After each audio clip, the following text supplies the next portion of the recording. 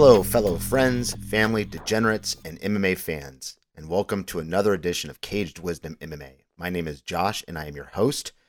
On the introduction podcast, I mentioned that I would be breaking down how do I view fights, how do I make predictions on fights, what is my quote-unquote process. I'm going to do this in two steps, two different podcasts, because I don't want to go over that 15 minutes that I mentioned last time. So I think it's important that I hold myself to that standard, and I said that I was going to do it, so I want to do it for you.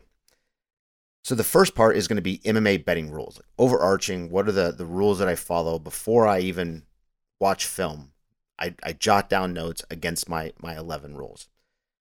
That heavily influences how I view the fights as I'm reviewing footage, which I'll call my MMA fight breakdown thoughts.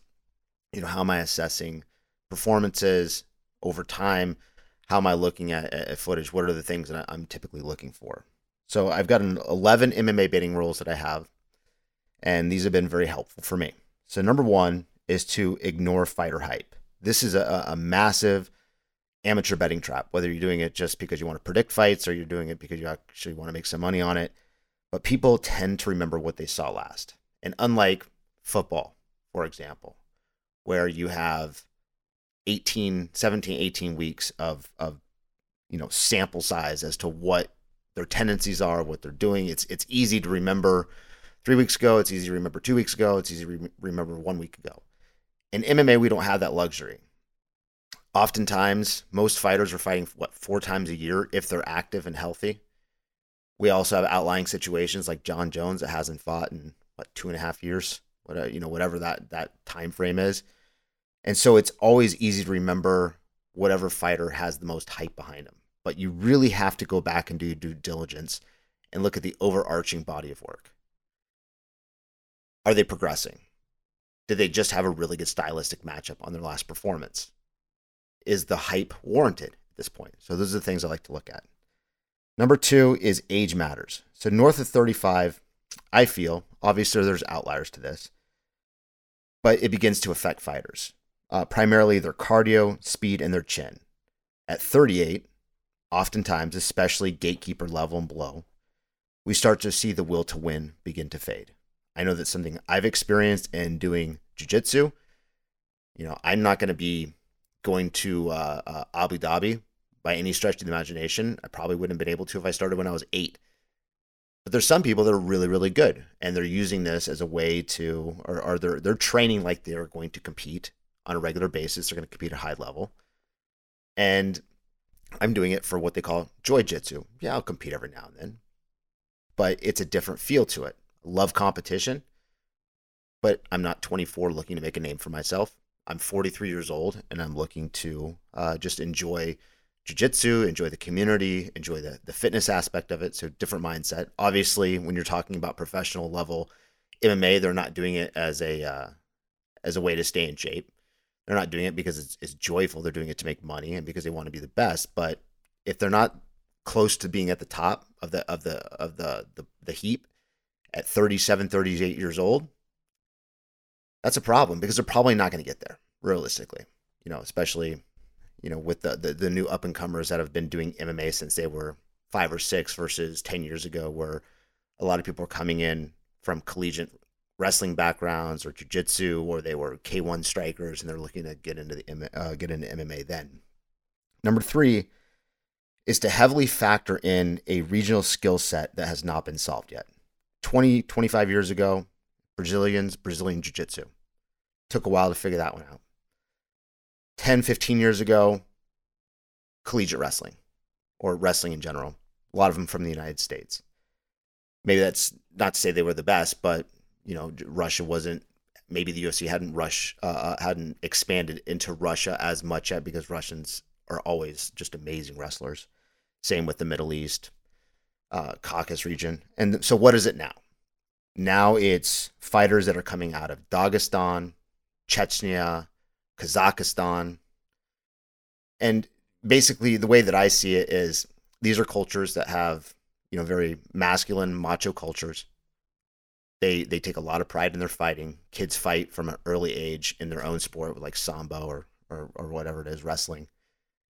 But now, because of the expansion of the UFC, we're starting to see top tier talent emerge because it makes sense financially. So we're seeing countries push out their best product, and their best product is darn good. And it is going to take a while, I believe, whether it's 5 years, which I mean, one could argue it's already been 5 years, but we're really seeing the influx now after Khabib. We're seeing Chimaev, we're seeing Islam Makhachev. I mean, there's Umar Nurmagomedov. I mean, there's just one at Saeed Nurmagomedov, one after the other. Magomed Ankalaev, I don't know how to say it right now, but so when I look at a fight and I see they're from that region and that skill set hasn't been figured out yet, you have to respect that, and you have to focus on that. Number 5 is the fighter that dictates where the fight can take place always has a big advantage. Whether they're the ones that have great takedowns, or on the flip side of that, they're a striker that has great takedown defense. It's kind of one or the other. But I think that's important because whoever gets to determine where the fight goes or stays is at a massive, massive advantage. Number 6, for the shiny new up-and-comer prospect, we'll say, the veteran gatekeeper is always the biggest threat. Why? Number 1 is the ability to deal with the pressure of the moment. We've all seen it before. Some guy that's got a lot of hype coming in, young, meets a veteran gatekeeper, like, let's say, Matt Brown. I'm not referencing his last fight, but someone like Matt Brown that's been there, done that, and doesn't get the nerves. With the up-and-comer, they got a lot of hype. They believe the hype oftentimes, and they know that if they don't put on a good performance, not only do they have to answer to the fans, to the UFC, but they also have to answer to themselves. You see a lot of young fighters lose a fight and then maybe lose 1 or 2 after that because their confidence is shaken. I'm trying to think. A great example of that is Kevin Holland, right? You saw the difference in attitude. He was having fun, almost playful, lost, came back, super serious, tried to turn around, lost. Had that weird situation where he butted heads with the other guy and got knocked out, that got overturned. And then in his last fight against the Brazilian, I forget the guy's name, the cowboy guy, he didn't look that great in the first round. And then he had that mental adjustment going into round 2 after he somewhat like yelled at himself after the first round, and then he switched it back on. Is that a physical thing? Is that a training thing? No. That's a mental aspect. And it's because he believed in himself. He was calling out Israel Adesanya, planning for the future as someone that was going to be undefeated. And then next thing you know, loss, no contest. And then loses the first round and then turns it around. So we'll see how he does after that. But that's a perfect example of what can happen when they fight a gatekeeper or a higher level opponent and then they lose. Number 7 is completely obvious. This one is style make fights. The fighters today are all Olympic level athletes. That's a given. They're all extremely talented. They're well-rounded. They're proven. There's no mistakes besides maybe like CM Punk that are in the UFC or have gotten into the UFC in the last 10 years. So what is that difference? Obviously, there's some, champion level fighters that can separate themselves. But a lot of it comes down to style. So any fighter can lose on any given day. And it's really going to be dictated by the style matchup of the fight. Number 8, if an older fighter over the age of 35, as I mentioned before, loses to a younger fighter and they rematch, always, always, always take the younger fighter. Is it 100%? Of course it's not 100%. You look at Moreno Figueiredo. But overarching, I bet you, and I haven't done the numbers because that's a lot of work and I don't have it all in a spreadsheet. But I bet if you were to go back and look at fighters that go into a second fight or even a trilogy, maybe they went 1-1, I would bet a vast majority of the time the younger fighter wins that second or third matchup. Number 9, if you're on the fence about a fight and you can't make a confident choice, do one of two things. Number 1, either don't bet it, don't pick it. Or number 2, wait until the introductions. Look for the serious the calm, focused fighter, if they are screaming, yelling, where they sit in front of Bruce Buffer when he's doing the intros and they try to time it so they scream when he says their name, but for some reason they get it wrong like every single time. I don't know why. They need to break down their own footage on that. But what I see there is most of the time, especially when you're getting into the top 7, top 8, the very focused, calm fighter are the ones that come out and perform better. The ones that are looking to scream, yell, build themselves up, bang their head into the cage, etc., typically are doing that to either try to invoke some kind of fear in their opponent, which at that level, I mean, come on, how often would that work? I mean, maybe. Number 2, they're nervous, and that's how they're getting their own energy out. And that's how they're building themselves out. That's how they're getting confident. You'll see them rush out, right when they say the fight's on, and they run to the middle of the ring and they try and get those first 3 or 4 shots in so they can settle into a groove. But when you're trying to build yourself up at that moment, obviously there's a lot going on, especially if it's a big fight, you're on a main card, etc.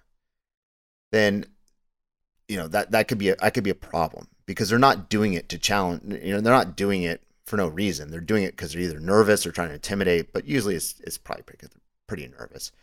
Great example would be when Marvin Vettori fought Israel Adesanya. Go back and watch that introduction. Israel was literally looking at him saying, "No, you're not going to beat me." Calm, stoic, prepared, confident. And what was Marvin Vettori doing? Pacing back and forth, staring him down. At one point, he even rammed his head into the cage, which, when I saw that, I was like, okay, I already thought it was going to be Israel was going to win that fight, but that was very, very telling. And so I told my buddies that were with me at the time, I go heavy on Izzy. The other guy's nervous and doesn't have the confidence I like to see of a fighter going into a championship level fight. Number 10 is training partners. Where do they train? When you're picking a fighter, are they at a top-notch school? Do they have the best coaches in the world? Do they have the best training partners in the world? We are in a day and age where there are mega schools that attract and retain the best talent, both from a coaching perspective and from a fighter perspective. If they are not at one of those schools, whether it be ATT, AKA, Elevation Fight Team. I know there's a ton, and obviously there's a bunch internationally that I don't know off the top of my head. But if they're not there, then are they getting the best looks? Probably not. When you have fighters that are coming out, they do an introduction, they're coming out like North Dakota or Missouri or whatever it is. I'm not saying there's not great fight camps out there or great schools. But when you're going to fight the best of the best of the best, then you have to train and you have to be coached by the best of the best of the best. So I think that's extremely important. And number 11, the final one, is I rarely ever take a fighter that's coming in on short notice. Are there exceptions? For sure. But short notice means several things. It means there's a limited game plan. It means that they're probably not in the midst of a camp. Sometimes they are, sometimes they're not. So what does their cardio look like? When you see those types of fights happen, one thing I notice a lot is the person that was brought in on short notice tries to get the fight finished as soon as possible because they know intuitively, they're professionals, that if they don't go out there and finish in round 1 or halfway through the second round, they're probably going to fade. There's a lot of tough fights that come out like that, especially, you saw Sean O'Malley take on that, I forget the guy's name, but he was a regional guy. And he came in, he put it on Sean for a while. He didn't win, but they can also be dangerous fights. But, if we're looking at an odds or a percentage standpoint of when you get brought in on late notice, what does that do to your overall record? I think it would be foolish to say that it helps it. And I think it absolutely hurts it. And it's not just based on stylistic matchup or skill set or, who's just a better fighter, but a lot of it comes down to, cardio and game plan and mental preparation. So those are my 11 MMA betting rules. Hopefully you enjoyed that. The next podcast I'll break down when I'm reviewing footage on old fights to make predictions. What are the things I look for? Again, I hope that you enjoyed the content of this podcast. If you have any feelings that on different direction that you'd like to hear about it, by all means. I think maybe wait until we get a little bit further on into the the actual fight breakdown and the card breakdowns. But again, thank you very much for taking the time to listen to this. I hope you got a lot out of it. And this is Josh, your host with Caged Wisdom MMA. Have a great day.